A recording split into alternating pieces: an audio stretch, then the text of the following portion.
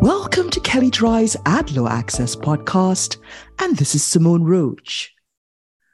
We recently reported that the AGs, including the DC Attorney General's office, are paying close attention to delivery and service fees. And sure enough, the DC AG's office filed yet another lawsuit related to delivery fees on December 7th.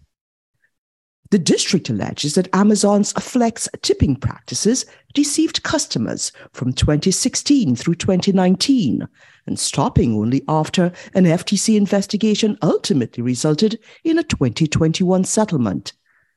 And while Amazon had represented that all tips would be paid to drivers, in actuality, tips were deducted out of payments to those drivers, and this resulted in a net benefit to Amazon rather than to the drivers, which the AG claims was contrary to customer expectations and deceptive even in the eyes of its own employees.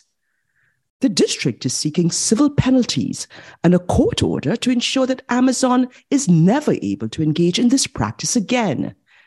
The FTC settlement included a $61.7 million payment, which represents the full amount that Amazon allegedly withheld from drivers and will be used by the FTC to compensate drivers. Amazon argues that the FTC settlement has resolved the issues in this matter. Some takeaways here?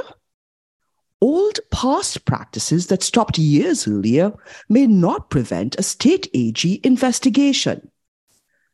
A prior investigation and resolution with another enforcement agency, including the FTC, may not prevent a state AG investigation.